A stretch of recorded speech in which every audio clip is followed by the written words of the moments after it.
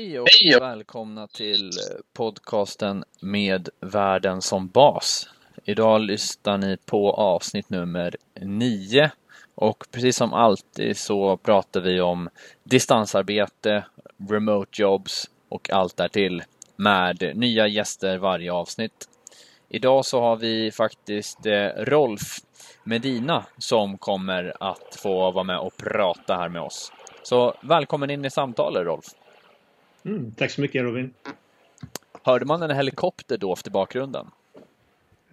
Nej, det är nog ingen helikopter. Det är nog min diskmaskin.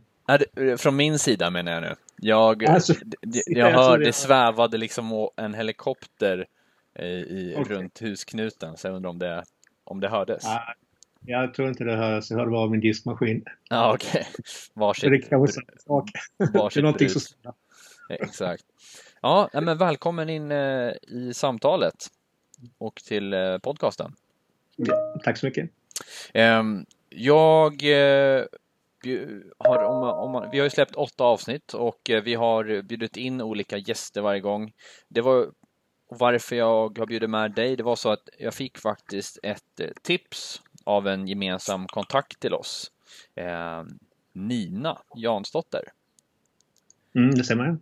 Och som lovordade dig och sa att men Rolf måste du bjuda in. Så jag är nyfiken på att höra lite mer om dig, vem du är och vad är din syn på det här med distansarbete. Men du kan bara berätta, jag är själv nyfiken, vem är Rolf?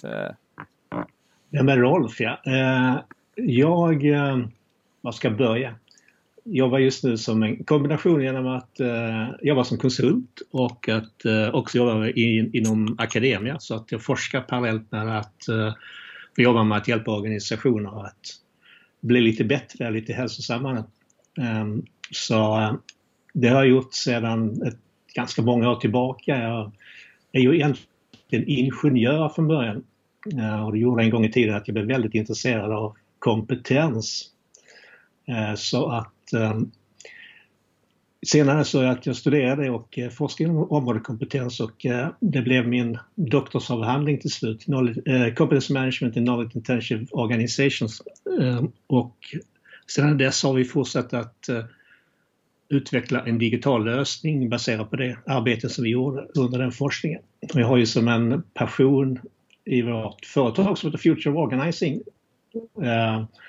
att vi vill göra forskning användbart. Och då har vi vår digitala produkt som vi kallar HEP Online. Så det är en förlängning av det. Och samtidigt så jobbar vi med moderna sätt att organisera sig när man går bort ifrån command och kontroll och mer in på självorganisering och sådana saker. Så att vi kommer ut med en bok om det i september som heter Tillit och transparens. Då vi tror på ett nytt sätt att organisera oss som gör att människor blir mer engagerade i sitt arbete. Och att man kan jobba på olika ställen och sådana saker som att arbeta på distans till exempel. Och arbeta på distans har jag ju själv gjort fram och tillbaka i över 20 år egentligen. På olika sätt. Framförallt genom att ha drivit större internationella projekt där människor sitter utspridda på olika ställen i världen. Och för 20 år sedan så var det mer telefonkonferenser och sånt som man använde. Idag använder vi mycket mer sofistikerade digitala hjälpmedel som Zoom, Teams och videokonferensing och allting. Så att det har varit en naturlig del av min vardag. Och under pandemin så är det väl ännu mer aktuellt än någonsin att jobba på distans. Eller hur? Verkligen. Så om jag förstår det rätt då så tar ni fram egna verktyg som man kan använda i olika arbeten som är baserad på riktig forskning i hur man kan till exempel då arbeta med personal tillsammans på remote eller en del av det hela. Kan vi ta HEP Online-produkten som vi har tagit fram sådana som är egentligen en molnbaserad lösning. Den kan man titta på människors kompetens med syftet att få rätt person på rätt plats, att göra rätt att göra rätt arbetsuppgifter. Och då tittar vi på kompetens. Grunddefinitionen av kompetens är förmågan att använda kunskap för att nå ett resultat. Vi kan ju olika saker, vi har lärt oss olika saker. Och sen har vi olika förmågor då, att använda de här kunskaperna. Och för att nå ett resultat. Och det har vi ju då tagit fram i den här produkten då, där vi försöker matcha alltså rätt personen till rätt arbetsuppgift egentligen. Så hur passar man för att göra olika saker?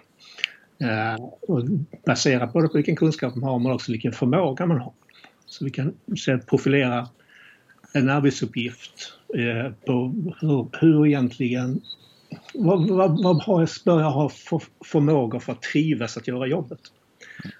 Och vilka kunskaper behöver jag ha. Och samtidigt så kan man då skapa en profil då på vilka förmågor och kunskaper jag har och matcha de här till ett förhållande. Och hur exakt funkar det här systemet som du pratar om för att veta person till arbetsuppgift? Det var någon form av koppling man kan göra där i systemet eller för att kvalificera. Hur exakt fungerar det? Är det någon form av ska jag knappa in, få en massa frågor framför mig och svara på den som beroende på min personlighet? Eller vad är det? Det är inget personlighetstest. Förmågan är kopplad till hur använder jag kunskap? Vad är mina förmågor? Typ,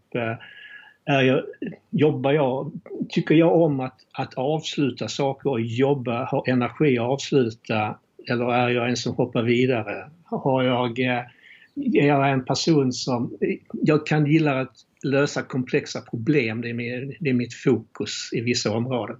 Men vi tar ju också, och då kan du svara på ett antal frågor för att skapa en sån profil.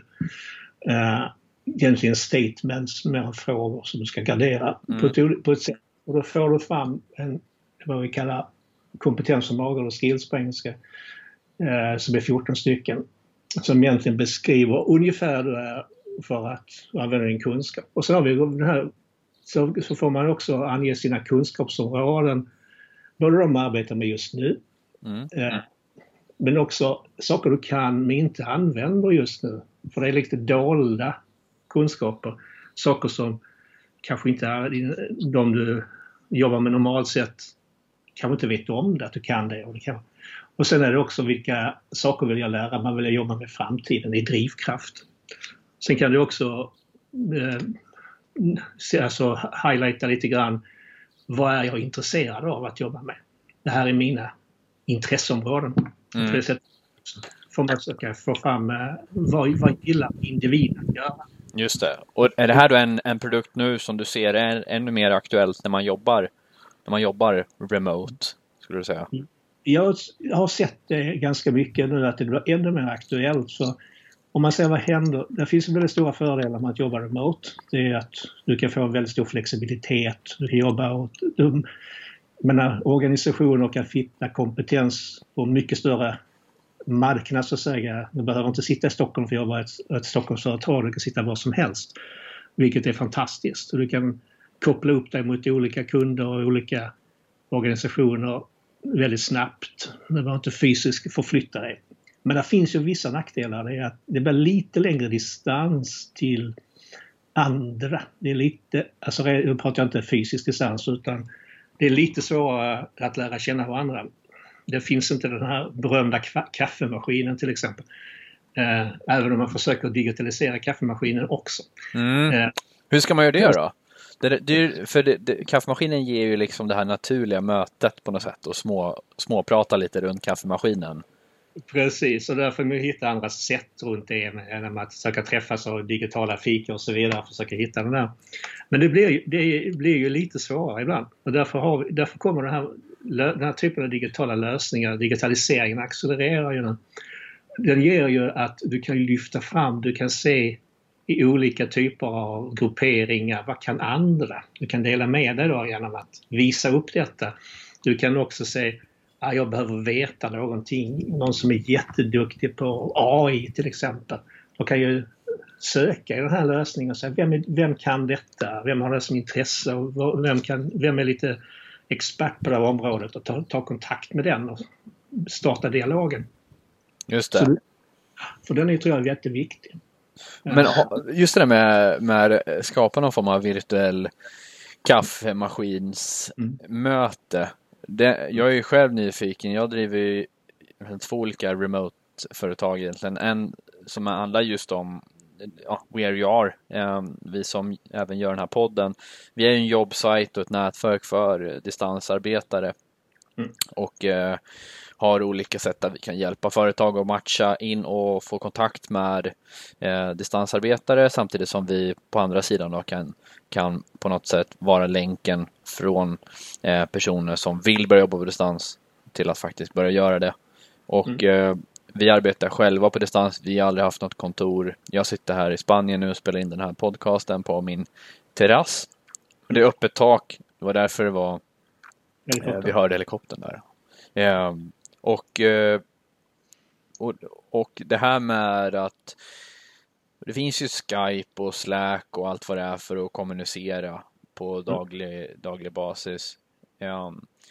Men någon riktigt bra sån här kaffemaskins, antingen är det liksom ett system som behövs, eller handlar det mer om att sätta det i struktur och faktiskt från ledarnas sida, eller vad tror du behövs för att få till det här kaffemaskinsmötet? Ja, jag tror att det är svårt att göra en digital kaffemaskin, alltså som skapar det på naturliga sättet, som att springa förbi varandra vid kaffemaskinen fysiskt, eller ett annat sätt att träffas fysiskt. Och vi har lite behov av sociala kontakter, så jag tror att det är mer strukturer att uppmana för människor att kommunicera med varandra, skapa dina möten ändå, försöka stimulera människor att ta kontakt med varandra med en fråga, diskutera med. Så att jag tror att det kommer att växa fram mer naturligt. Jag tror att det inte varit helt naturligt tidigare. Däremot så tror jag vi behöver de här systemen runt omkring som underlättar, typ REP. På det här sättet kan säga vad kan olika människor med olika saker, så naturligt ta kontakt med de som behöver.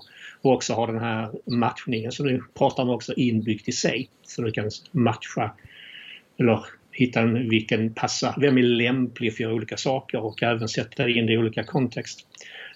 Så jag tror att det där kommer in på en annan sak. Det är ju liksom, hur stimulerar vi våra organisationer detta då? För det första så måste vi ju till ett helt annat ledarskap. Det ser vi ju mycket nu i pandemin också, att de organisationer som kan ställa om snabbt att ha hela arbetsstyrkan på distans, det är de som har haft en ledarskap som inte är kontrollerande, inte bygger på det gamla command and control sättet. De har klarat sig mycket bättre, för de går mycket snabbare in i ett nytt sätt att arbeta. Där det har haft kontrollfunktioner väldigt mycket, där har man haft det väldigt, väldigt svårt. Det måste lita på människor. Och har du den grunden, alltså vi kan skapa en tillit, öppenhet, våga kommunicera fast vi inte sitter runt samma bord. Det är där vi måste börja egentligen för att få till det här enklare sättet att kommunicera. Det fanns mycket gamla forskning från virtuella team för 15-20 år sedan som sa väldigt mycket det, att i och med att vi inte är tillsammans så är det svårare att få den naturliga kommunikationen, framförallt i början. Men jag tror att det behöver stimulera det väldigt mycket att göra det, att kommunicera med varandra.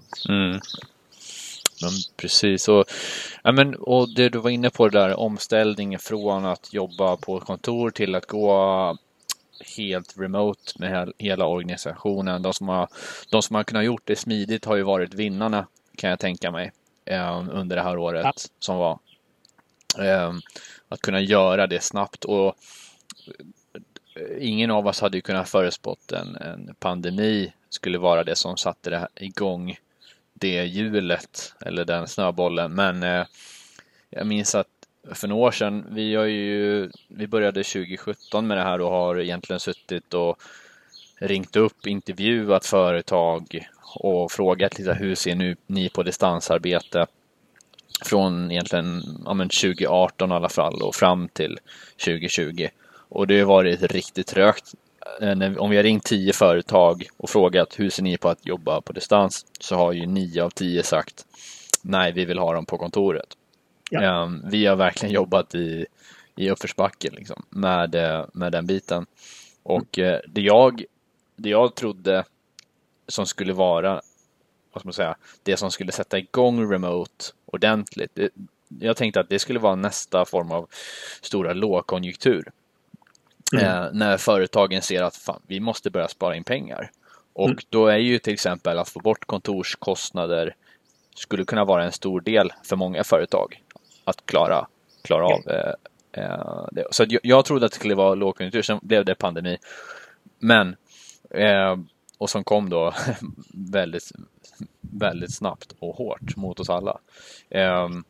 Det som man har lärt sig nu, tror jag, det är ju alltså att kunna ha, och nu det här, många har ju fått lära sig liksom snabbt det här, hur ska man ställa om till remote från kontor. Det har ju inte jag heller gjort. Jag har inte den erfarenheten. Vi har ju alltid kört remote. Men att kunna göra det med en stor organisation, det är ju en sjukt bra erfarenhet att ha med sig framöver. För tidigare har vi pandemi låtit som något som aldrig skulle hända oss. Det var ingenting man tänkte på. Men om man tar som exempel saker som vi inte kan påverka, säg krig, naturkatastrofer, pandemier, you name it. Att då ha ett kontor, företag som är byggt kring en geografisk plats, och om det helt plötsligt inte är möjligt att vara på den platsen under en begränsad tid, om man inte har en form av SOS-plan för det, hur kan vi liksom på 24 timmar ställa om till remote? De som har en sån strategi, precis som du vet när man om det börjar brinna på skolan skulle alla springa till grusplanen liksom snabbt. Alla visste vad man skulle göra. Ja, precis. Om företag som har en sån typ av konkret plan och vilka policies gäller, vem gör vad. De som har det framöver, jag tror många kommer tänka på det här också framöver för att kunna undvika såna situationer. Men vad tror du själv om den biten och de tankarna som jag har där? Absolut. Det har väl de flesta organisationer idag har nu skapat den här planen. Så att det tror jag absolut.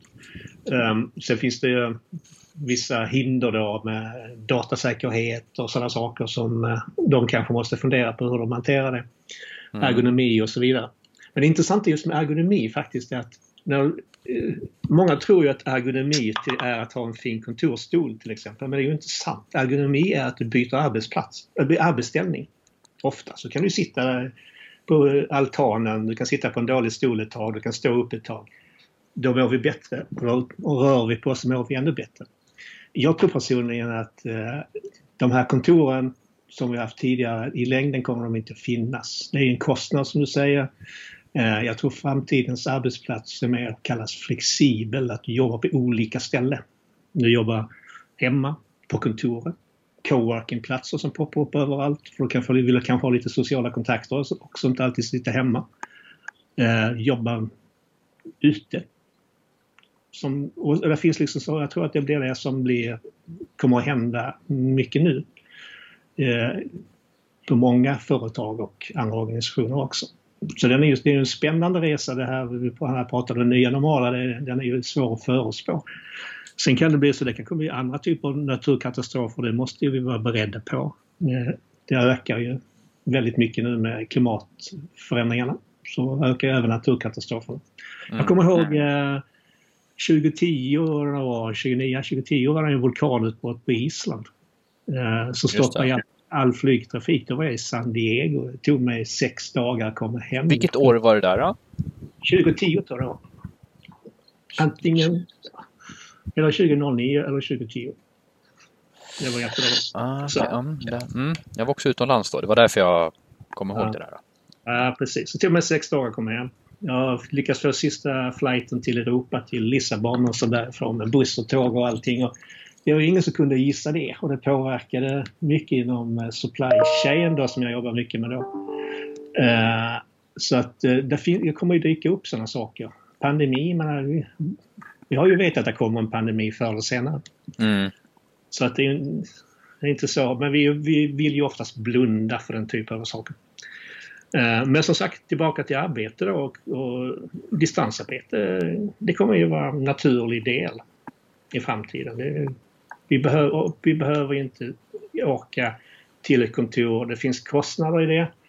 Det finns ett stort företag som jag har arbetat med där deras globala organisation, så räknar man med att innan pandemin att i genomsnitt var 25% på resande fot.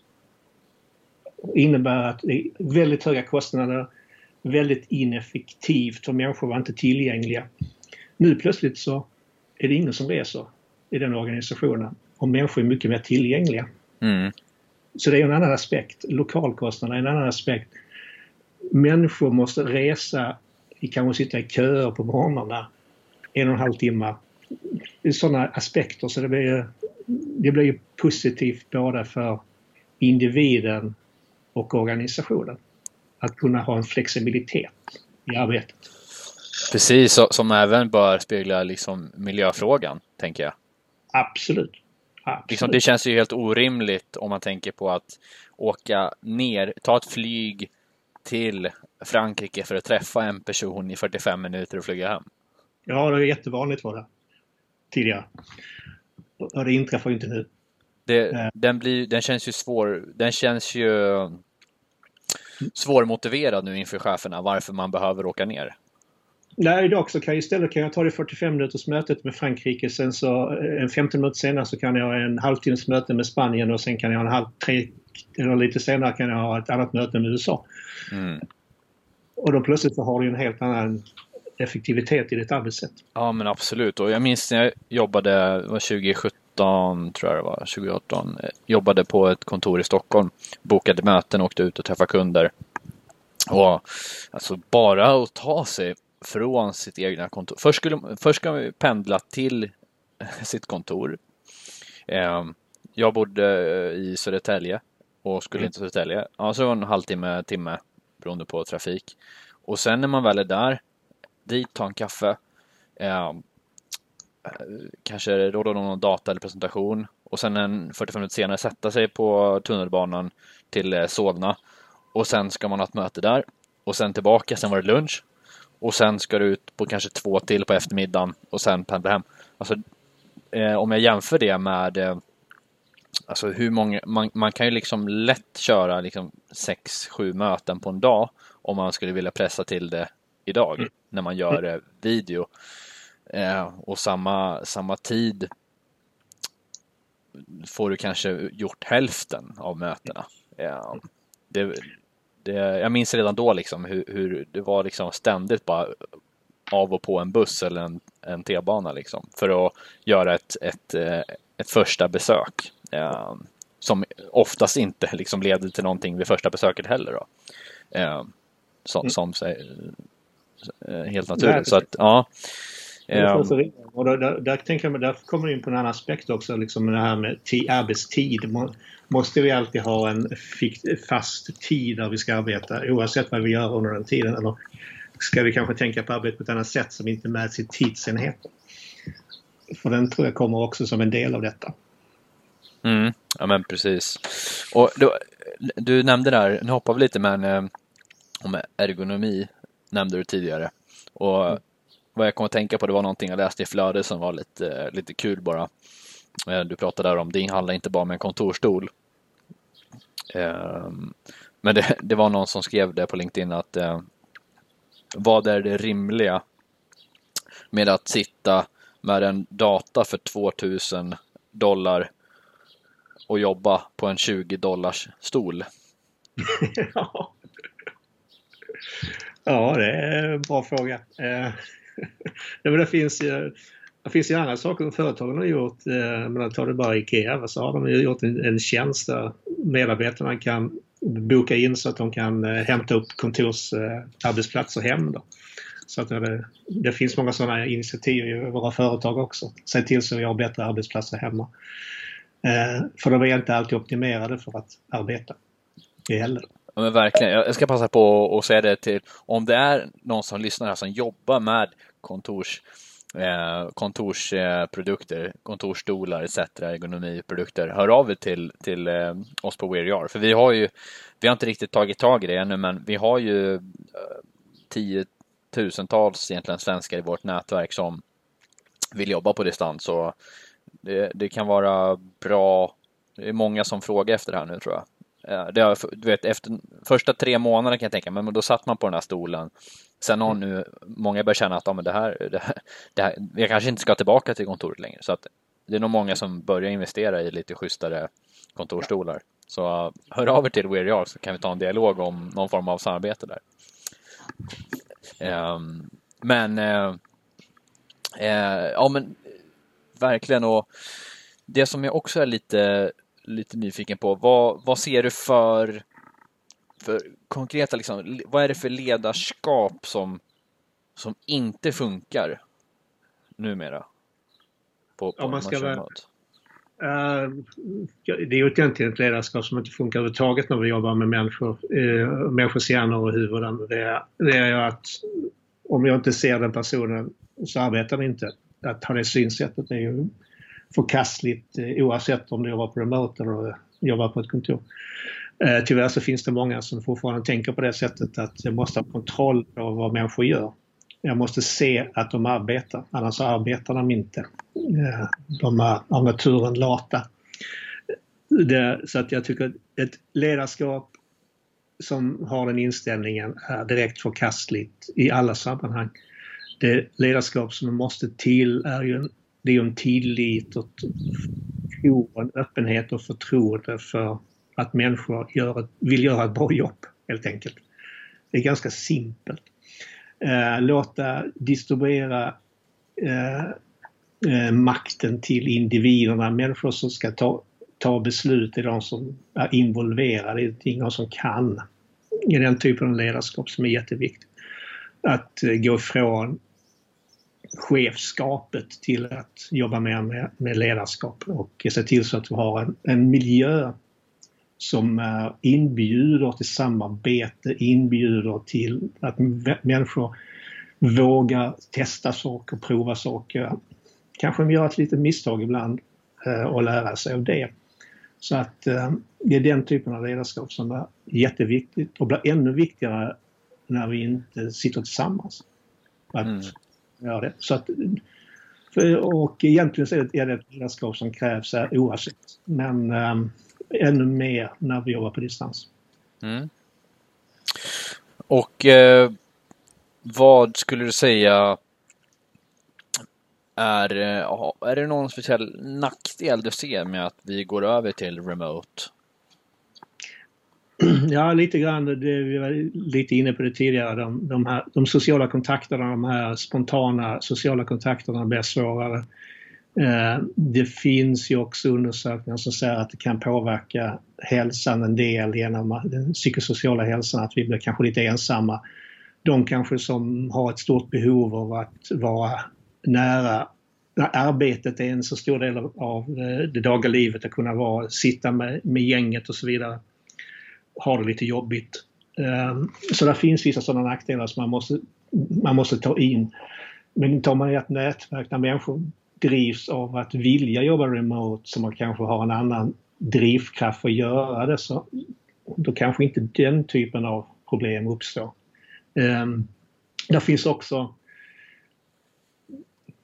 att man liksom får känslan för vad är det vi ska göra, vad är det som kommer, de där kontakterna som vi har behov av att vara nära människor rent fysiskt också. Så att där finns ju de där nackdelarna. Men jag ser ju att tillbaka till det här med flexibilitet, jag tror de positiva sakerna överväger mycket mer. Men man måste se till så att man hanterar de här andra sakerna. Men till exempel börjar någon att jobba alldeles för mycket eller inte hinner med någonting annat. Det här som är lite lättare att se när man är nära. Det är svårare att uppmärksamma. Så att det där måste man i organisationerna ha lite mer koll på. Just det. En fråga om kontoren då. Hur tror du att vi kommer se på kontor? Alltså kontor i sig tror jag inte är helt dött. Alltså om vi tänker kontor som en lokal. där man faktiskt kan ta sig och arbeta. Men jag tror personligen att det måste ligga närmare där personen i fråga bor. Men vad tror du själv, och vem ska liksom, vad finns det för lösningar för det? Om då en svensk, alltså en arbetsgivare i Sverige då har personal, men på 14 olika orter runt om i Sverige. Hur ska man lösa det? För det första tror jag, och det har jag sett på vissa större företag, att man blir mer och mer intresserad av att vara på coworking-ställen och så vidare, ha lite platser, för man ser också att innovationer kommer mycket mer när man blandar olika typer av människor, olika företag. Men tror jag blir väldigt, det kommer ju att finnas, det kommer ju också skapa kanske kontorsplatser, alltså fysiska arbetsplatser där människor kan gå som ligger närmare där människor bor. Alltså det kommer att sprida ut företaget mycket mer. Så de kommer inte ha ett kontor. Sen tror jag också att kontoren som sådana vi måste använda våra lokaler lite bättre. Det är liksom, egentligen vad tänker man efter? Har vi en kontor som används kanske mellan 8 och 5 resten av tiden och alla helger, så använder vi inte det, så det är tomt. Det kan ju användas till mycket annat. Så att kontoren finns kvar i framtiden, men att de kommer att se lite annorlunda ut och fungera på ett annorlunda sätt. Och framförallt företagen kommer att ha mindre kontor på flera olika ställen. Och kanske tillsammans med andra och dela på det med andra för att få en helt annan flexibilitet och innovationskraft. Precis. Och det kan ju vara ett upplägg kan ju vara då att arbetsgivaren bekostar coworking-kontor. Man har någon form av membership på de här olika orterna som gör att personalen kan ta sig fram och tillbaka. Men det finns ju också det här med gigekonomin. Det är fler och fler som blir egna. Alla de här egna ställningsföretagen till exempel. Som gör det väldigt enkelt att kunna igång och fakturera sina uppdragsgivare istället för att ta en anställning. Och ett sånt, går vi mot det mer och mer, så betyder det ju oftare i alla fall att då är det ju faktiskt en individen i fråga som kanske behöver bekosta sitt egna kontor. Ja, på något sätt så måste de göra det, och det får ju styras av intäkt och så vidare också. Nej, men det blir ju så, jag har ju jobbat själv i många år, och jag tillsammans med min fru i vår organisation. Så att det är ju så man får göra, och jag tror att det blir ännu mer flexiblare. Och där finns ju också där måste man också hitta möjligheterna för giggarna att få riktigt tillgång till de här ställena där typ coworking-ställen och så vidare också, för att kunna ha en plats där. Jag tror att giggare så behöver du, även om du har jobbat på distans, men om du inte jobbar, och du vill också träffa andra människor som kanske jobbar i din område, som jobbar med annat, så vill du kanske ha den gemenskapen också. Då är ju den typen av platser väldigt bra. Vi sitter ju själv på något sånt i Malmö på Media Evolution, som är jättestimulerande ställe att komma på. Man kan träffa andra människor och så vidare också. Så att jag tror att det behövs den typen av saker att kombinera. Och sen har du de här, vad man ska säga, extrema distansarbetare som du jobbar lite med, de som sitter i olika ställen i världen, och det är ju en annan situation. Men de måste ju också precis ha en trivsel i sitt arbete, och de kanske drivs av någonting annat, inte vet jag. Så är det. Just nu sitter mitt i Skåne i vårt fritidshus, så det är fantastiskt att sitta här några dagar och sen dra in till Malmö och jobba där för några dagar. Tror du att det här med 3 frågor, nu dök det upp en bonusfråga egentligen. Jag har 2 stycken planerade innan vi rundar av. Men det kommer en liten fråga nu som jag själv är nyfiken på. Tror du att det här med remote kommer göra att vi reser i privat sammanhang då på ett annorlunda sätt? Ja, jag tror absolut. Den har jag funderat mycket på. Det har vi diskuterat mycket. Jag tror att människor kommer att resa annorlunda i framtiden av många skäl. Pandemin har ju liksom också, och klimatförändringarna har ju sagt till att vi kanske ska resa lite mindre. Jag tror människor kommer att resa och vara borta längre och kunna arbeta från olika ställen. Det har jag själv gjort. Jag jobbade från 2005, var i Uruguay i 5 månader och jobbade remote ganska mycket. Så tror du kommer resa mindre eller mer än tidigare? Ja, jag kommer resa färre antal resor, men vi kommer att vara borta mer. Längre perioder när vi är väl borta. Jag har tänkt och diskuterat det med min familj också tidigare. Jag tror också det. För helt plötsligt så behöver du inte köra de här weekendsresorna eller lång weekend torsdag, måste hem söndag kväll, för på måndag då måste du inte kontoret. Nu är det ingenting som säger att du måste hem söndag kväll.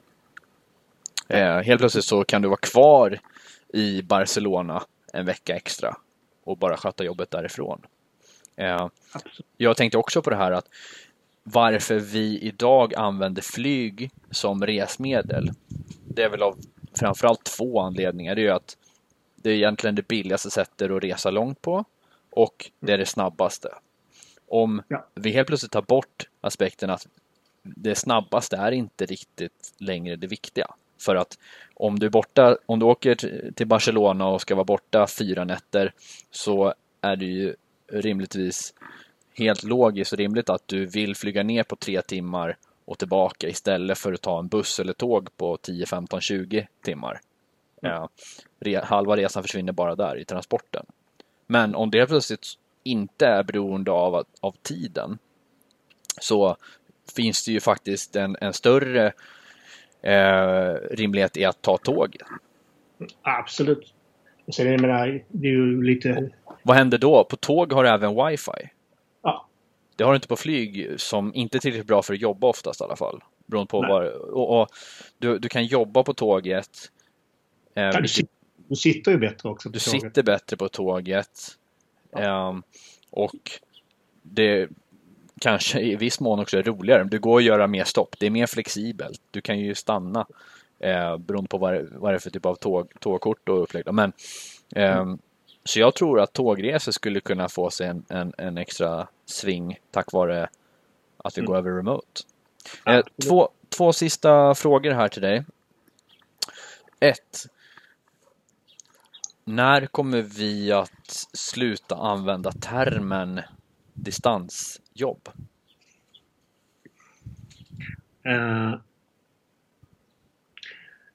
Den kommer nog successivt att avvecklas faktiskt. Jag får en känsla, nu jobbar jag med någon av våra stora företag ganska mycket och mycket möten, så att de pratar inte om att man sitter på distans längre.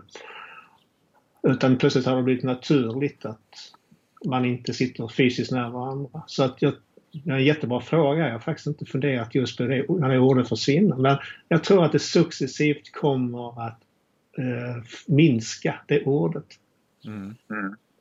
Ganska snart efter eller under även den här pandemin. Sen att vara helt borta, det vet vi aldrig. Nej, men det är ju vissa ord som försvinner varje år egentligen, eller försvinner liksom från vårt språk. När något blir så självklart att man inte behöver förklara det längre, så har det ingen betydelse. Nej. Så ja, nej, jag vet inte själv. Och hur tror du att vi ser på det här med distansarbete om sådär en 30 år, 2050? Ja, det är ju bara fråga, hur arbetar vi 2050? Vad är arbete då? Det är en stor filosofisk fråga. Nej, jag tror inte att vi överhuvudtaget tänker på det sättet. Det existerar inte. Jag menar, utför ett arbete. Så ibland måste det vara fysiskt på en viss plats för att utföra ett arbete. Många av våra arbeten behöver inte. Framförallt de arbeten som man behöver fysiskt plats, de automatiserar vi. Sedan tror jag vi kommer att se på arbete generellt helt annorlunda om ett antal år, om 30 år. Men då har åtminstone det termen distansarbete försvunnit för ganska länge sedan. Ja, men det tror jag också. Jag tänkte på det också. De här nu kidsen som går ut gymnasiet här nu, som snart har gått halva sitt gymnasium på distans. När de kommer ut på arbetsmarknaden här, dels i sommar och sen har det ju nästa år och nästa gäng ut som har då plugga till ens 2 av 3 år nästan blir om det här fortsätter då. För dem kommer det ju, de är ju vana med att arbeta på distans. Ja, gott och ont. De har ju fått lära sig den hårda vägen. Precis. Att jobba på distans. Exakt, samarbeta, göra uppgifter. I en väldigt konservativ värld som skolan är. Den är bland det mest konservativa som finns här, tyvärr våra skolor i strukturmässigt. Jag har ju faktiskt en dotter som går på Tekniska högskolan och läser till civilingenjör, och när jag hör hur deras kontrollfunktioner fungerar under deras tentor och så vidare så blir jag lite rädd. Men jag hoppas de kommer ju att gå ut och lära sig att kommunicera på distans väldigt, väldigt bra. Men jag tror strukturen på våra skolor och universitet, jag tror den måste förändras. Jag känner att jag måste slänga in en till fråga, och det är så här, för jag känner att du pratar om mycket och har goda tankar och djup i det, många frågor här som jag själv är intresserad av. Så jag tar tillfället i akt här. För det här har jag själv tänkt på. Om mamma och pappa kommer att arbeta på distans och gillar de här långa de tar tågresa till Barcelona istället för flyg, för att på måndag behöver de inte vara i Stockholm. Vad händer med dagis, skola, utbildning? Ja, det är en jättebra fråga. Dagis är ju liksom... man kan ju inte köra in på Ikea och stoppa in dem i bollhavet där direkt. Det är ju inte det som är dagis. Det är lite svårt att ha en flexibelt dagis. Men det finns ju de här som är man borta länge. Alltså vi pratar i månader. Då finns det ju alltid lösningar för det. 2005 när vi var i Uruguay så då gick vår dotter på skolan där ett halvår. Hon var 6 år. Det funkar jättebra. Så att saker kan man lösa. Utbildning kommer ju bli normal. Där finns egentligen ingenting som inte är mer lämpat för distansarbete än utbildning egentligen. Alltså vanlig utbildning. Så det tror jag man ska kunna arbeta väldigt mycket på att göra remote och göra det. Fast de måste utveckla utbildningarna i våra skolor så att vi kan göra det på distans. Så det är lite borta med strukturen då. Så om mamma och pappa i framtiden kommer att stanna en vecka till och ha barnen med sig, då bör ju också barnen kunna stanna borta och jobba på distans. För annars så försvinner ju konceptet. Ja, exakt. Och vi är ju föräldrar under ganska lång tid av vårt liv. Ja. Men tusen tack Rolf och tack för att ni har lyssnat på ytterligare ett avsnitt av podcasten Med världen som bas. In på whereyoure.se om ni vill kika på distansarbete och även företag som letar efter svenska distansarbetare. Tack så mycket Rolf för pratstunden. Hoppas du tyckte att den var trevlig, välinvesterad. Det var jättekul. Jag älskar den här typen av diskussioner. Perfekt, då hörs vi igen då. Ha det bra. Hej.